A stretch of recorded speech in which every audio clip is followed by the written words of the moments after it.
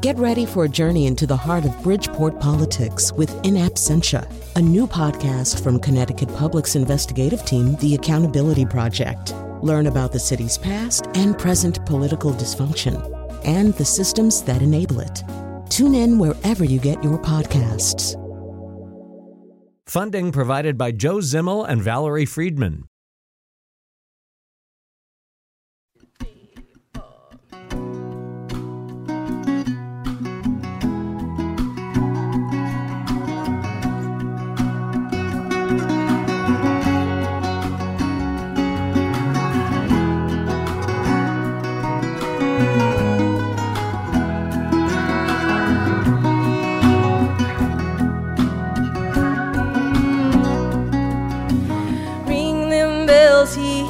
From the city that dreams, ring them bells from the sanctuaries across the valleys and streams, for they're deep in the wide,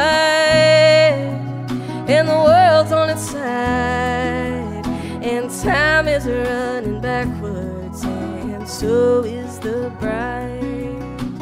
Ring them bells, St. Peter, where the four winds blow. Ring them bells with an iron hand so that people will know. For it's rush hour now on the wheel and the plow, and the sun is a-going down upon the sacred cow.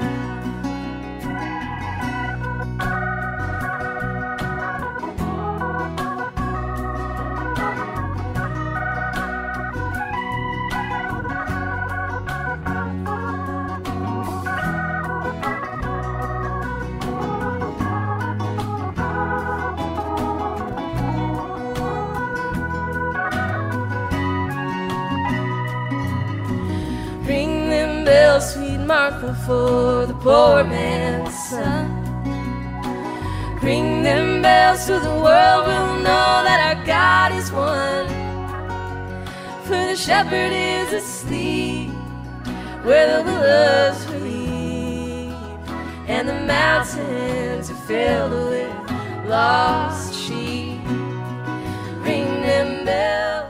I got more choked up by that than I expected to. It's been my plan to play this all week long, and we're really not at the point where we can ring them bells, but we're so close. I actually almost changed it to Just One Victory by Todd Rundgren, but we're very close right now. That's the I'm With Her version of Ring Them Bells, the Bob Dylan song. Also makes you think of VE Day, when the bells of England rang at last. So, but that's not what this show is about. This is The Nose. We're going to do culture. We're going to do culture here, even as craziness unfolds all around us. Hopeful craziness this time. And we are pleased to have with us today Rebecca Castellani, who handles social media marketing and event planning for Quiet Corner Communications. She joins us via the miracle of Skype. David Edelstein is America's greatest living film critic, and many other things besides, but that will do for today. And later in the show, we've all been watching Queen's Gambit, a 37 years in the making adaptation of a Walter Tevis novel that contains some terrific performances and just kind of a riveting concept, which we'll tell you more about. We'll also talk a little bit about John Mulaney and the way in which Mulaney, a former writer at Saturday Night Live and now a stand-up comedian and a lot of other things, has kind of returned as its savior, and is able to kind of pull the show out of some of the doldrums that I at least think that it's facing right now. But for starters, we're going to talk, well, actually, Kat, let's just play the clip. We're going to talk about this guy. You said you wanted to know how to get Capone. Do you really want to get him? You see what I'm saying? What are you prepared to do? Everything within the law. And then what are you prepared to do? If you open the ball on these people, Mr. Nash, you must be prepared to go all the way. Because they won't give up the fight until one of you is dead. I want to get Capone. I don't know how to get him. You want to get Capone? Here's how you get him. He pulls a knife, you pull a gun. He sends one of yours to the hospital, you send one of his to the morgue. That's the Chicago way. And that's how you get Capone. All right, so Sean Connery, of course, left us in the midst of all this craziness. He was 90 years old, which I didn't entirely understand until the obits ran. It didn't seem possible. He died in his sleep last Saturday, or possibly late last Friday. So I think we should go to the film critic first on this. I don't know even sort of how we start the conversation about Connery. He is both James Bond. In some of those movies, as our friends at Slate Culture Gabfest found this week, are kind of hard to watch now. Their value sets don't really play all that well. Yes. But, he's a lot of other things besides. So I don't know, David, when you started thinking last Saturday about Connery, where did your thoughts first go? They're not hard to watch for some of us. But, I thought that I think Sean Connery is interesting, fascinating to me because he was always two things. And as Bond, those things were hard to reconcile, but they were magical. He was a ruffian and he was a snob. He was an enforcer and he was a bandit chief. He was insolent, yet he could behave himself on formal occasions.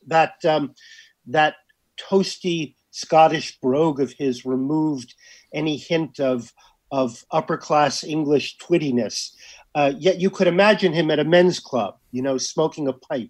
You could imagine him tasting wine and knowing what part of the vineyard it was from, and at the same time having no patience with wine snobs. In other words, he made no sense, no literal sense. It would be hard to imagine someone like that in the flesh, and yet that is why he came to personify a certain kind of beautiful, as Pauline Kael would say, pictorial heroism on screen. And he started out beautiful as a bodybuilder and who apparently looked sensational in kilts, and became more and once he lost the hair pieces and he began to grow into his persona, he was so much larger than anyone else on screen that I felt as if the camera was drawn to him as if a compass to magnetic north. His centeredness, his comfort with his appearance, his comfort with his personality. He had a lot of the things that make an actor a star, a movie star. And I only regret that I never saw him on stage, or that I never saw him in some of the classic roles that I wish he'd played. I think he could have been the definitive James Tyrone in Eugene O'Neill's Long Day's Journey into Night. That's a man who is modeled on someone who played the Count of Monte Cristo for 20 years on the road, and the people who have played James Tyrone recently, Jack Lemmon or Jeremy Irons. I mean, consider Sean Connery versus Jeremy Irons. Jeremy Irons is sort of pinched and ghoulish, whereas Sean Connery is open and has this hardiness, but also this vulnerability to go with it. Anyway, that's what I thought. That's what I was thinking.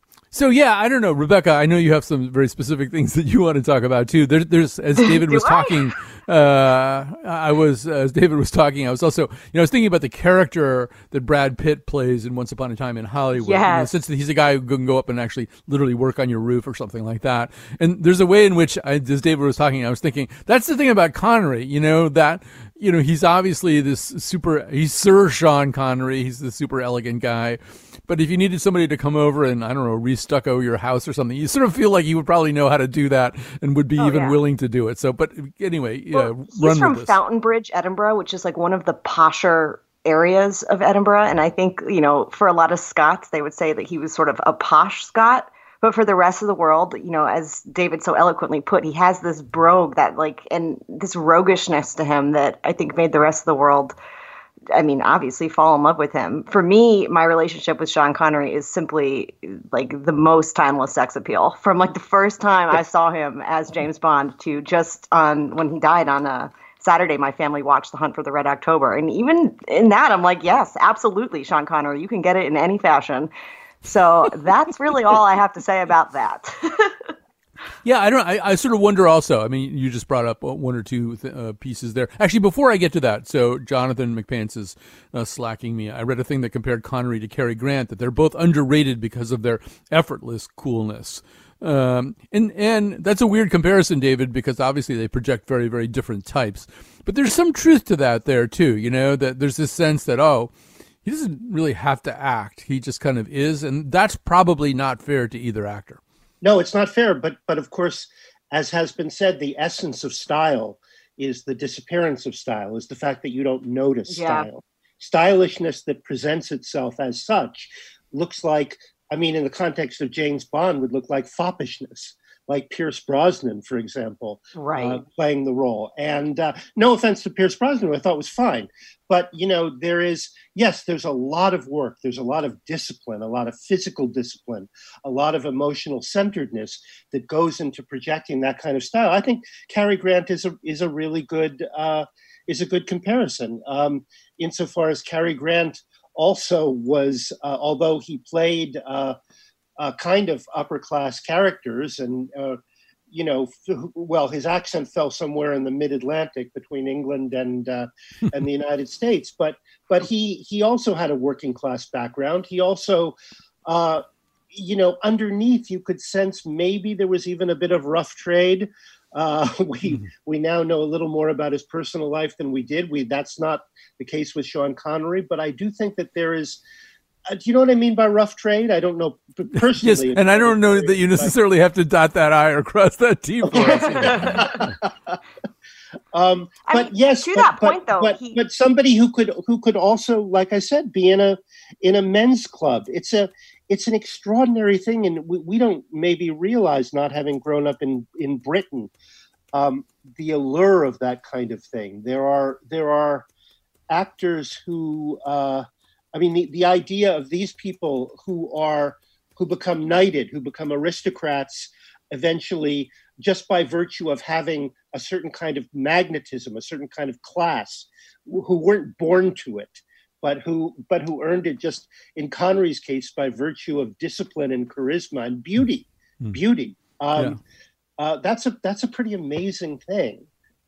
Right. Rebecca, what were you going to say if you didn't get distracted by the beauty?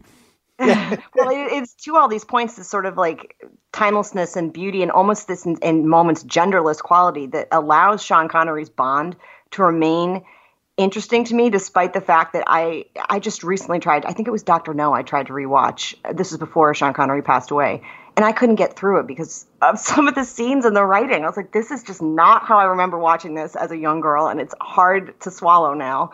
But Sean Connery still has that magnetism that kind of made me forget, or at least sort of tune out, some of the terrible things that he was saying. And I think that really does make him the consummate Bond forever and always. Come on, has anyone ever else sounded better saying pussy to win? That might be sort of part of the problem, though. That's both a blessing and a drawback. So I'm eager to change subjects right now. So I'm also wondering about sort of subsequent performances. There's sort of these kind of two mostly separate careers. You can look for some places of overlap, maybe.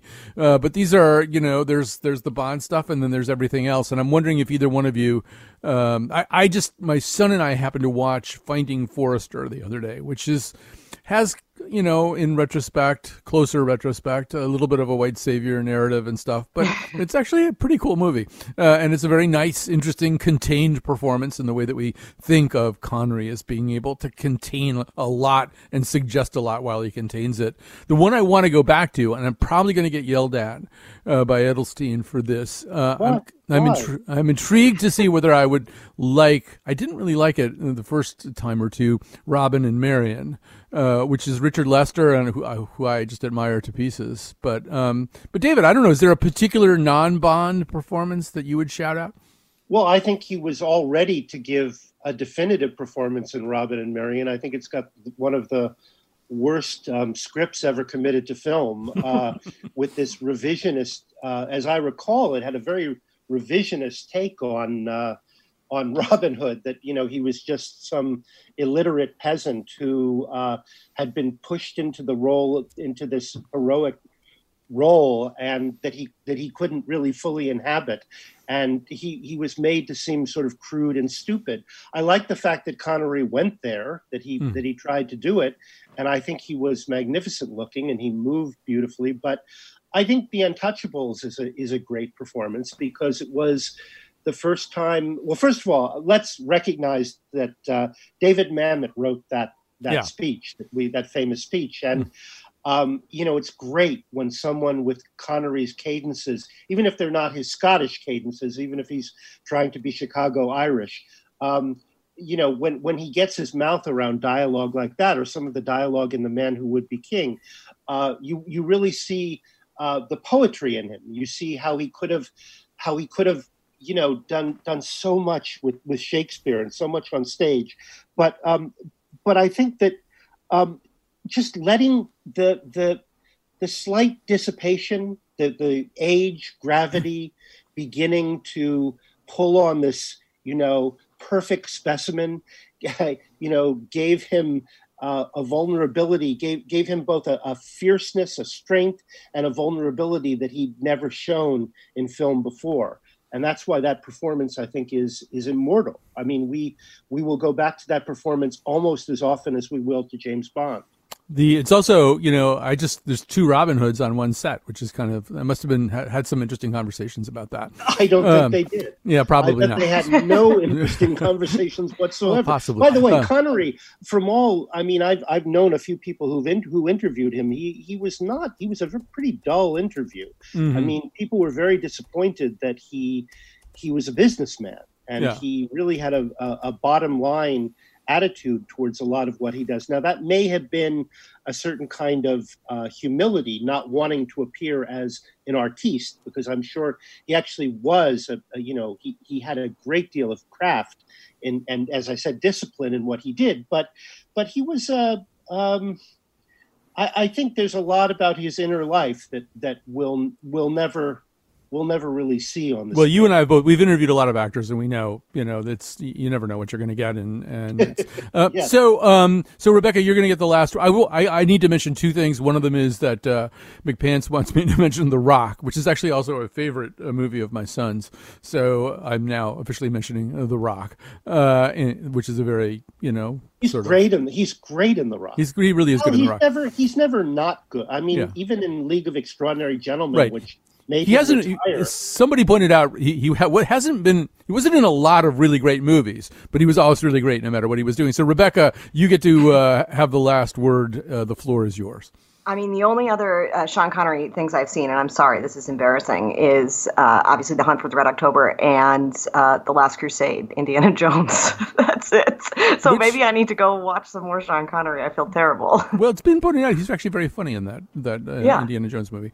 All right, so we have to. Speaking of funny, we have to shift gears a little bit. So this is sort of. I didn't even think this was going to be a topic initially, but we read an interesting piece about the idea, anyway, that John Mulaney has become kind of the go-to host for Saturday Night Live. That in a way, Saturday Night Live, I feel as though this year the writing has not been good. The show's been in the doldrums, and then Mulaney does what he does a lot, which is he came in and hosted. He's done it 4 times now, and picked the whole thing up. Let's hear just a little bit from his opening monologue last week. Now, my Nana is going to vote, and she's 94 years old. And, yes. Do you applaud for things that you don't think are a good idea? Listen, this is my opinion. I don't think it's going to be that popular. Why don't we shut the door so no one hears it? I don't think maybe she should vote. You don't get to vote when you're 94 years old. You don't get to order for the table when you're about to leave the restaurant. I'm sorry, that joke is ageist. That is wrong. It is wrong to say one age group is better than another. That would be like calling yourselves the greatest generation. We fought the Nazis. Well, we're trying to fight the new Nazis if you'd get out of the way and stop voting for people you saw in between coin collector commercials.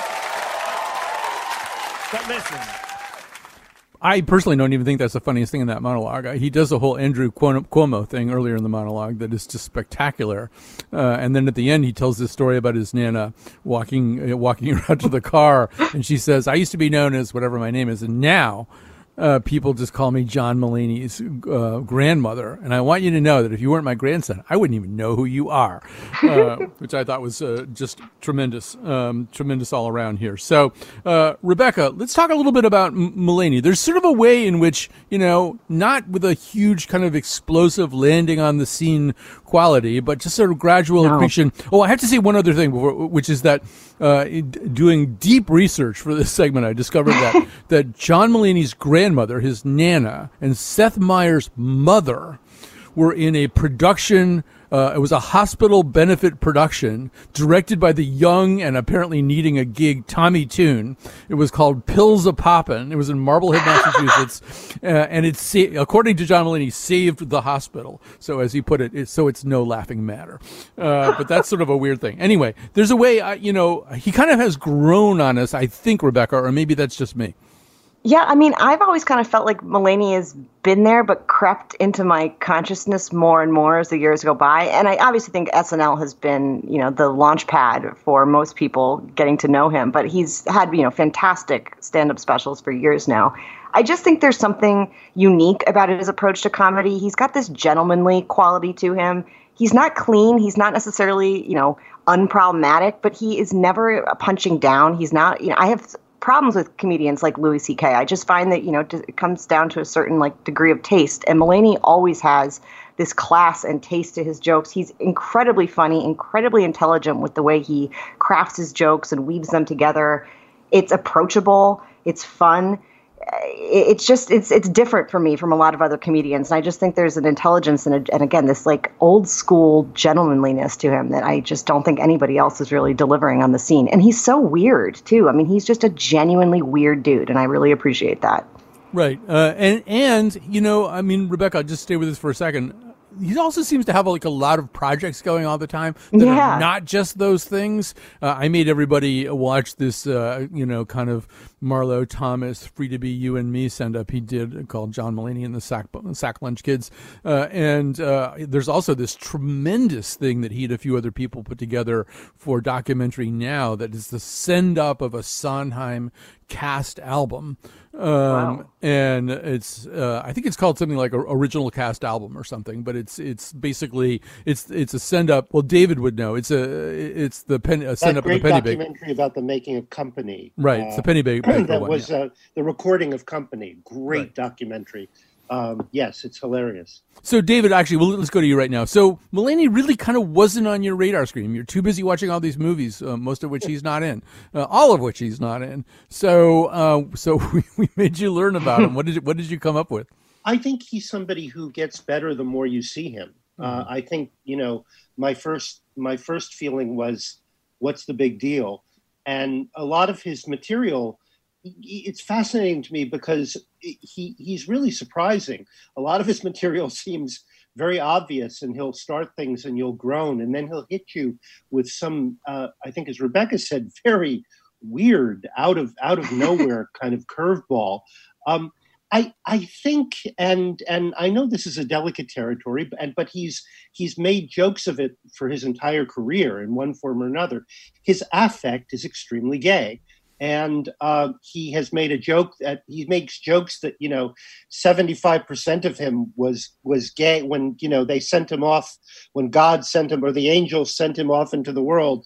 They made him 75% gay, and they wait, call him back, we forgot but he has those mannerisms, he has those intonations, and he is constantly talking about his wife, the girl he's dating. He's constantly saying, no, I'm not gay. He's constantly trying to, in the way of this sort of Catholic boy, as he also talks about, who grew up in an open but nonetheless very religious and culturally Catholic home, to kind of keep some of his natural instincts under wraps, the elements of his temperament. There are mysteries of biology of chemistry, of neurochemistry that I don't understand. But he seems somebody who, there's a lot that isn't really reconciled in his persona that is actually very fertile territory for him to mine. I just think he's not a toxic male, and it's so shocking to see that now that we're just like, well, it must be something else. That's such an easy label. I mean, he's not. Yes, because no, he isn't a toxic male, and he's in a culture of toxic males, obviously in comedy, and he can't go there. He can't go there. He tries sometimes. He sticks a little toe into it, and he says, "Nah, that's not me," or he'll have some redeeming out of left field insight that will dissipate, the creepiness of whatever it is that he's just said. Yeah, Rebecca, go ahead. Go ahead. No, I was just going to say, I think he's just the answer to all the comedians that get all whiny when they get canceled for something and say, oh, well, we can't laugh at anything anymore. It's like he's able to give tasteful jokes that are still intelligent. It doesn't have to always be this mockery comedy that I feel like, I think about Joe Rogan and people like that. It's punching down, and he's just giving an alternative to the comedy world that I can understand how people kind of react to it. Like, he's weird. Why is he gay? Is he straight? I mean, I just think it's so different from what we're getting that I'm not surprised that a lot of people have that reaction when they first start. What was just played was not tasteful. I mean, that was actually no, and I'm not saying he's tasteful, but I'm saying he's not. Granny really shouldn't. She was, and it was ageist, and I thought it was kind of awful. And then he saved it by bringing in the greatest generation and the arrogance of that's smart joke writing. Shaped our society, and that's but I don't want to see him as a tasteful. I think he can be right up to the line, just not in the line that the quote unquote toxic male comics are. Right. Rebecca, I think you guys are both kind of saying the same thing, which is that, if you're going to be a pretty good comedian, you're going to have to get dark sometimes. You're going to have to get transgressive sometimes. But I think what I hear you saying, Rebecca, is that Mulaney manages to sort of put it all in, on a nice downy little piece of cotton and then put it in a Tiffany gift box for us so he can actually make a joke about his grandmother's mortality and somehow or other it comes off. There's also a great little thing, not to spoil it, at the end of that monologue where he's walking around to her car and he goes, it's sort of a gray-brown car. It's not even a brand. I think the government gave it to her. There's just, Rebecca, I think we let him get away with stuff because of who he is. I think we also let him get away with the fact that he was a Saturday Night Live writer, and he wasn't. I mean, there's still something about him that's like, I'm on stage, I'm performing. Right, right. I have a whole thing about the writer, but I did say Rebecca. So Rebecca, I want to hear what you say. No, I lost my train of thought, but I think that I don't know. I just think that there's he gets to redeem some of the things that in other people's hands are irredeemable because of how likable he is and how weird he is and how self-deprecating he is. It's non-threatening comedy. And I do find, the older I get, I find a lot of this sort of like bullheaded comedy aggressive and not just deeply unfunny. And Mulaney gets around that. He gets around the inherent idea that comedy is making fun of things in a way that might be uncomfortable, and he delivers it in a way that doesn't make you feel uncomfortable. All right, we have to take a break right now. I'll do an early recommendation. If you can find on YouTube, there's sort of a montage of Mulaney's guest appearances on Seth Meyers, where they just go through one story, one bit he does after another, and they're all pretty spectacular, including the story about his Nana and Seth's mother. All right, we got to take a break here. We'll be back with more of David Edelstein and Rebecca Castellani. We'll be talking about Queen's Gambit.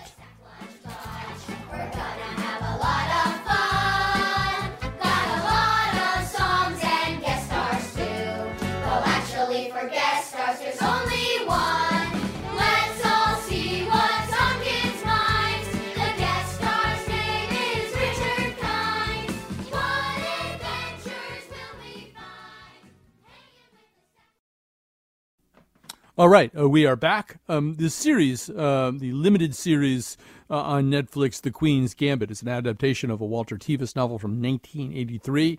I believe there's sort of been, some people attached to Walter Tevis' Queen's Gambit project for a long time. It's finally being made by a director named Scott Frank, who also wrote Out of Sight, from which our particular theme song comes, and for which he was nominated for an Oscar. It is the story of an orphaned girl growing up in an orphanage and discovering her incredible chess gifts, gifts profound enough and exalted enough to take her onto the international stage. But she is also a very damaged unit from everything that has happened to her. She has massive substance abuse issues, problems with intimacy. And so let's just hear a little clip from the very beginning episode. You're going to hear the young Isla, is that how you say it? Isla Johnston, as the young Beth Harmon. I'm going to have David tell us a little bit more about the actress playing her as an adult. And Bill Camp, an actor who can do no wrong, is Mr. Scheibel.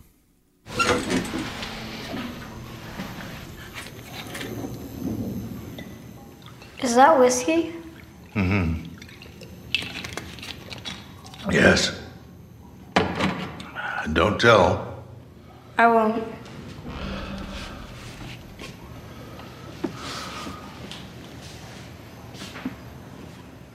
Modern chess openings? It's the best book for you. It will tell you all you want to know. You'll need to learn chess notation before you can read it. The names of the squares. I'll teach you now. Am I good enough now? How old are you? 9. 9 years old. I'll be 10 in November.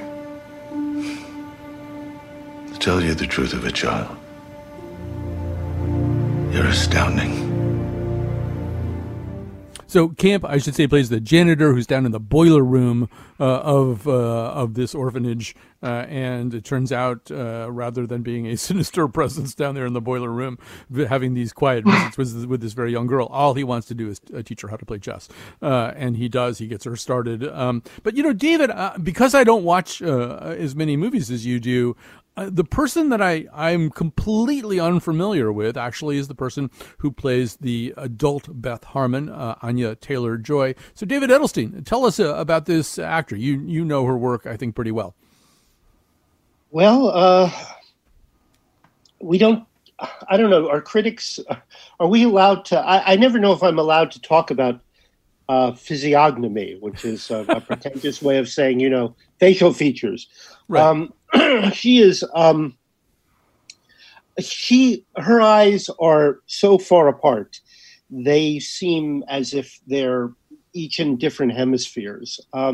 She reminds me a little bit of Bjork, and she has that otherworldly quality because of those eyes and because of their shape and their distance. And she has this sort of extraterrestrial quality that I think that you can look at her and think, oh, she's seeing things that I don't see. Whatever she's seeing with those eyes is nothing that I could see. And this movie is about somebody who is very much in her head, who is able to visualize chessboards on the ceiling and play out games in her mind, and is never quite fully able to connect or to maintain intimacy with other people for a variety of reasons. I can't imagine a better piece of casting, and I can't imagine a better way of taking what is basically a very familiar kind of go for it story with feminist overtones. It's turning it into something absolutely sublime and transcendent. And Scott Frank has got to get a lot of the credit, and Walter get a lot of the credit too, because the book is phenomenal. And in some ways, the book is more fascinating, particularly in the text Uh-oh, you've just done something to your microphone. You need to come back. Well, fix up whatever mic you're talking into, David. Meanwhile, let me just switch over. Yeah. Let me just switch over to Rebecca for a second, though. So we should say that she's been in a lot of movies already. Yeah. She's been in The Witch, Split, Glass, Emma. I haven't seen any of those movies, but I get the feeling, Rebecca. But Rebecca, I'm getting a feeling that you've seen at least one of them. Yeah, I've seen both The Witch and Emma, and they were both fantastic. The Witch in particular, it came out in 2015, so that was my first exposure to Anya Taylor-Joy, and she was quite young at the time. I want to say she was 12 or 13, and she just had this ghostly effervescence to her. You just could not stop looking at her, and she's so understated with her eye movements. I mean, she just has the mastery of her facial features, as David was saying, is very impressive. And she's also just very nuanced in her performance. Like, you don't know what she's thinking. She's an enigma. So I think, again, it was, as David said, she was a perfect cast for this, sort of tortured genius who's driven to addiction through the nature of her own, overactive brain and poor circumstance, and then having to kind of claw her way back out of that, all while being on a world stage in a small world stage. Chess is not a huge community, and the spotlight broadened to an extent where she, at the end of the show, she's on the world stage, and you still don't really know what she's thinking in her head. She's just, and I think she carries that over into many of her other performances. Even Emma, that, is kind of frothy and fun, she still has that sort of sly undertone to everything she's doing that you just can't quite put a finger on. And I think it makes her a really interesting actress. And she is so young, so it's going to be fantastic to see what lies ahead of her in her career.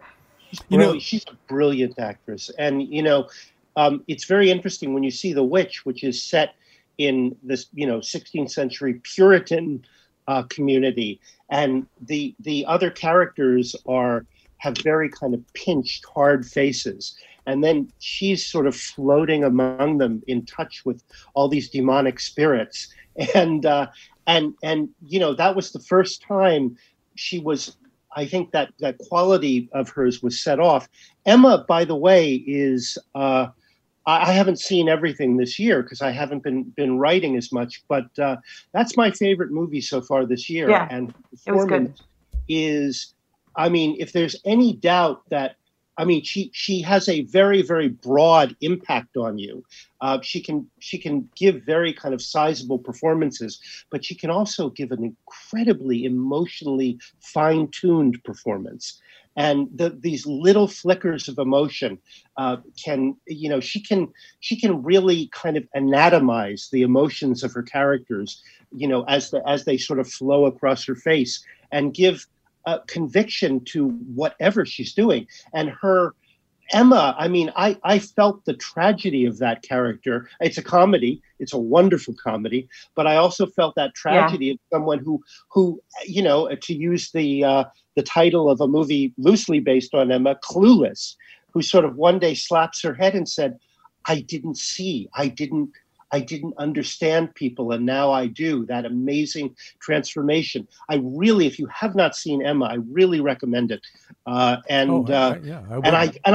think she's the real thing. I think she is as thrilling a young actress. I would say maybe her and Saoirse Ronan in a very kind of different way.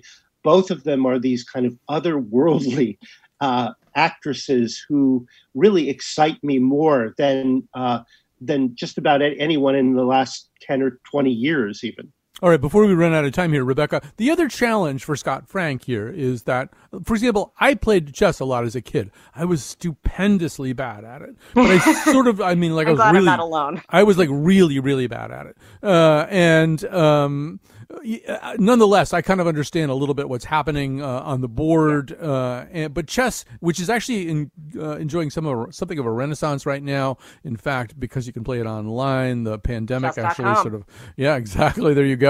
I just saw a feature, I think on CBS this morning, about a young woman who's kind of emerging as a real life Beth Harmon chess star, but without the baggage. But Rebecca, it's not axiomatic that you can put chess scenes on a screen and have them be exciting to everybody, right, including people who don't know how to play chess. Somehow or other, I feel like he pulls this off, but I'm not quite sure I know how. Yeah. I think Pants said in our email thread that he wished that there was more of the chess scenes, and it's a real testament to a television show about chess that that's your feeling. And I felt the same way. I'm like, I would honestly be fine watching her play out a whole game right now. And I would never have expected that going into it. I think the way that they have it visualized, part of her addiction is that it allows her to see the chess pieces moving on the ceiling. And that's what, keeps her going back to, I don't know what they are, Quaaludes or some sort of tranquilizer that she gets addicted to. And that illustration was so striking. And to personify how it kind of looks in her head and how it feels, it made the game more dynamic. It emphasized the cerebral nature of chess, this idea that you kind of got to look in a million different directions at once and suspend all these possible maneuvers in your head at one time to pick the best one. I just thought it was wonderfully filmed. And again, Anya Taylor-Joy was just masterful in her way of sort of externalizing what is a very internal game. And it was brilliant. Well, David, can I add a little bit of, go ahead. I guess a little bit of a qualification. I thought that the chess scenes were beautiful. I loved the score. I love the way they were photographed. I think in reading the book, you see Walter Tevis is an extraordinary writer. He wrote The Hustler and The Man Who Fell to Earth were some of the novels that most people have heard of. But he takes you inside the games emotionally. We talk about cerebral, but in fact, there is so much emotion in the way she plays out all these various scenarios in her head. So much is connected to trying to anticipate the moves and the thoughts and the feelings of the person across from her. And, it really is, I do think that the book should be read. First of all, it's a really wonderful novel. Second of all, it really should be read because those scenes are absolutely virtuosic. I would agree with that. I'm going to say something a little bit about Walter Tevis at the end of the show today. I'm guessing, by the way, that it's Librium a lot of the time that she's hooked on. To me, that's maybe the harder thing to pull off. I think the chess thing really works really well, and the substance abuse thing works pretty well. Although, Rebecca, the reason that it's Librium, and we haven't really said this, is it's also a period piece. It's sort of 50s, 60s. Everybody's smoking everywhere. I mean, there's and that fashion. Yeah, go ahead. I love the styling of the whole thing, down to the music, the shots of, the interiors of department stores, the way her style sort of evolves with her growing up, and also the times. And, at the end, you've got her in this Parisian, it's just delectable visually. I mean, I absolutely loved even the pills. I mean, they looked so inviting. Like, I too would have an addiction to whatever what did you say? I've never heard of this drug in my life. Well, that's because you missed Librium, but you didn't miss much. All right, we got to go to a break. We're here with Rebecca Castellani, David Edelstein. We're going to come back, make some recommendations on the other side of this. We've been talking about The Queen's Gambit on Netflix. So many squares where you can go, so few promises. Never you mind all the others, anticipating your next move. I know it's hard, 'cause you got a lot to do. All right, we are back. Let me just say a thank you or two, especially to Kat Pastor, who's there in the studio getting us through all this stuff. And thanks to Jonathan McPants, who produced this episode. We will be back on Monday. We will do some kind of show. Jonathan and I are going to figure that out over the weekend. Meanwhile, in the in our non-studios, our remote studios, we have Rebecca Castellani, who handles social media marketing and event planning for Quiet Corner Communications. David Edelstein is America's greatest living film critic. We're about to make some recommendations. I'm going to do a couple at the end if I have time, but I'm going to do one right now because it just sort of builds on something that we were just talking about. So, apropos of James Bond, Bond songs are kind of an interesting subgenre in themselves, and I'm going to endorse, because this is a little controversial, but it's true. I'm going to endorse not only the song "You Only Live Twice," which was actually written by Leslie Bricusse and John Barry, but specifically the Nancy Sinatra version of it, which I regard as, it's actually been covered a lot by jazz singers and stuff, but it is the definitive. In fact, it's been covered by Bjork, who was mentioned. Who says otherwise? Yeah. Who says otherwise? No, people get mad at you when you say that. Really? Yeah. Oh. But But I mean, That's Nancy's the greatest score. That whole score. Yeah, but I mean, Nancy Sinatra's affect. It sounds like she's either taking Librium or some kind of affect suppressing drug. You know, Yeah, but Librium sounds fun. It's absolutely essential that you sound that way. You have to sound like you're not even that interested in the song that you're singing to try. You know, interested enough to try a little harder. I don't know. There's just it's very important. Anyway, Rebecca, I'll shut up now. What are your recommendations? So my first one is a local loose leaf tea and coffee store that I've recently become obsessed with called Any Sips. It's located in New Britain, but they've got fantastic online ordering. They've got some really, really interesting loose leaf tea blends. My favorite one right now is this sage lavender white tea that somehow simultaneously caffeinates me and calms me down, which is of vital importance during a week like this. So if you're looking for some good holiday gifts or just a nice warm beverage as we head into the winter months, Any Sips in New Britain. They've got a website. They're fantastic. Highly recommend. Also, great to support our small businesses this time of year and all times of year.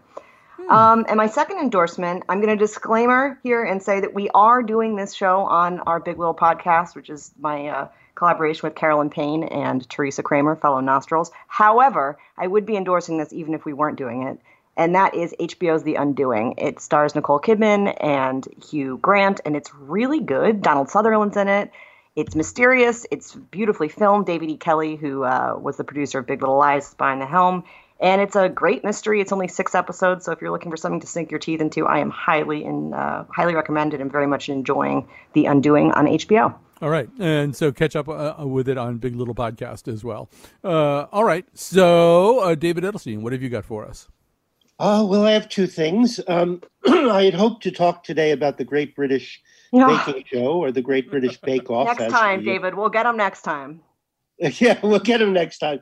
It is an oasis of sanity, and in this horrible year, it's a competition show, and in fact, baking requires a great deal of rigor, and the judges, Paul and Prue, Paul Hollywood is, of course, a great authority on bread, are, extremely demanding.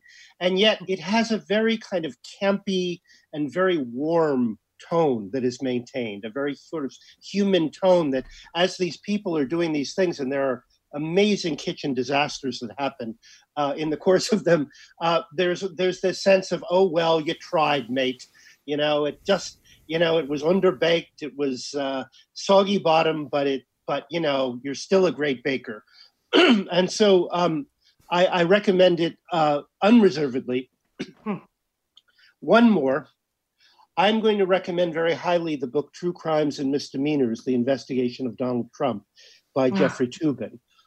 Regardless of what, stupid mistakes Jeffrey Toobin did, he is a first-rate journalist, legal journalist, and writes with so much insight and so much wit and understanding of the Robert Mueller investigation, what went right and what went deeply wrong, that I think the book is an important way to understand the sorts of legal battles that we're going to be seeing in the next 2 or 3 weeks.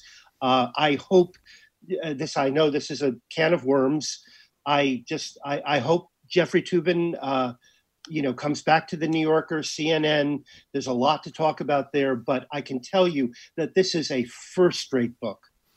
All right, so I'm going to endorse actually the work of Walter Tevis. I read Queen's Gambit when it came out in 1983. Like a lot of people, I kind of just sat down and read it until I was done reading. I mean, it's not a book that you put down very easily. And I would actually recommend among his non-movie inspiring books, the book Mockingbird, which takes place in a future where everybody is illiterate. And at least I haven't read a Tevis book in a while, but I recall that is also pretty memorable. I just read Mockingbird. It's amazing. Yeah, it's amazing. I think it was so. I'm glad to hear that, actually. I'll also just do a quick musical recommendation. I don't know whether this group is on your radar screen, Rebecca, and it's one of those groups that's really just a person. The group is This Is the Kit, which is the alias of Paris-based British musician Kate Stables. Her early stuff is kind of amazing and disturbing. She's got a new album out called Off, Off, On, which I think is a little bit more intended for a mass audience. Although I wouldn't necessarily discourage you from going back to some of the quirkiest. I mean, she has like a song called "Riddled with Ticks" earlier in her career, which give you an idea of like where her thoughts go. But anyway, this is the Kit, and yeah, check out the new album because it's a little bit more mainstream, I think, than some of the other stuff. All right, massive thanks to they have chemistry. We're going to keep putting them together. Rebecca Castellani handles social media marketing, event planning for Quiet Corner Communications. David Edelstein is America's Greatest Living Film Critic. We'll be back Monday. Thank you for listening today. I already said that one. Avon, Farmington. Yeah.